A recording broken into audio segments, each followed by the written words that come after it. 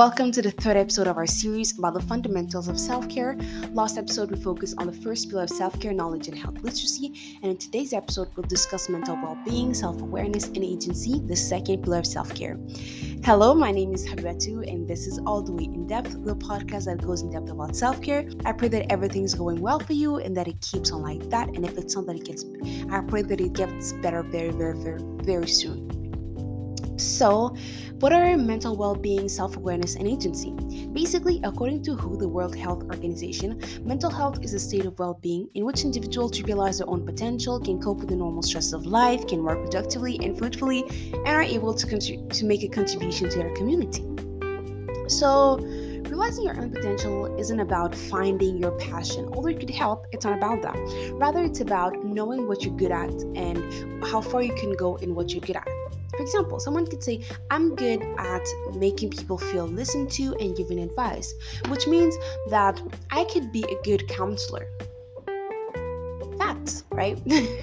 Then self-awareness is the personal, practical application of an individual's health knowledge, referring to pillar 1, to their own health situation. You know what's up with your own body, so you know what to do because you have the knowledge, right?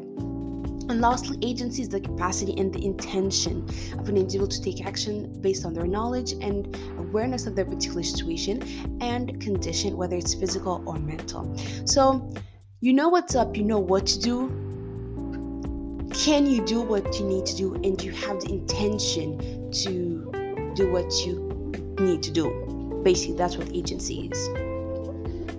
Why is self-care why is self-awareness and agency important? They're important because they provide you the basic, the starting point to any future self-care activity, because they allow you to know what's up with your body, to identify and act on areas needing work, and have a sound understanding of your health and motivation to change allows you to make more useful and impactful interactions with healthcare providers. Lack of self-awareness plays part in the slow incremental loss of health that leads to non-communicable diseases. You don't know what's up with your body because you don't check with it, which allows illnesses to develop more effectively and cause more damage than it would have had you been a little bit more mindful of yourself. We're not saying that you should walk around with your medical record. We're just simply saying that you should know what is normal in your body so you can detect changes that may be indicators of something serious.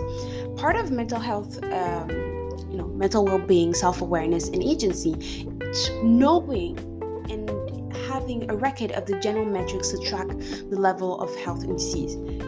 How much do you weigh, your height, your mental and health, emotional health situation. Are you someone who's anxious? Are you someone who's depressed? Are you, things like that. The general stress level.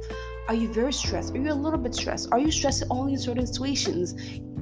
Your family history, medical history. Okay. Is a certain disease very common in your family? Like, a lot of people have diabetes. A lot of people in your family have cancer. A lot of people in your family have, chronic headaches, or just there's no notable disease that is common in your family. Things like that. You should know that. And number 2, you need to understand the ways in which your lifestyle contributes to disease. Are you someone who smokes a lot? How many cigarettes do you smoke per week? Do you drink a lot? Or do you not drink a lot? Do you drink at all? Do you not drink at all? How many alcohol units do you consume per week?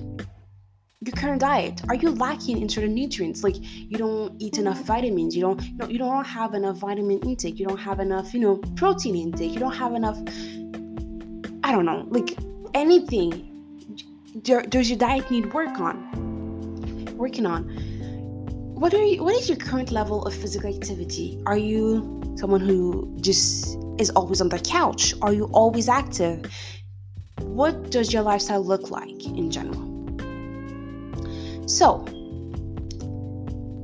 just kind of like recapping, mental health, self-awareness, and agency is tied to what you know, because what you know will help you have the motivation to do what you need to do, which will allow you to avoid things that you don't want in your body, disease that you could have avoided had you been a bit more mindful of your body.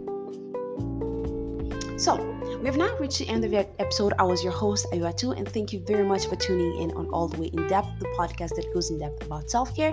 The episode used to make this episode is from ISF Global. See you next time for our episode about physical activity, the third pillar of self-care. So don't forget to share with friends and family so they can also grow their knowledge. Pay us a visit on our Instagram at All the Way in Depth. Feel free to check our second episode where we talked about the importance of knowledge and health literacy. First pillar, episode 2. Wow, already. So see you. Bye.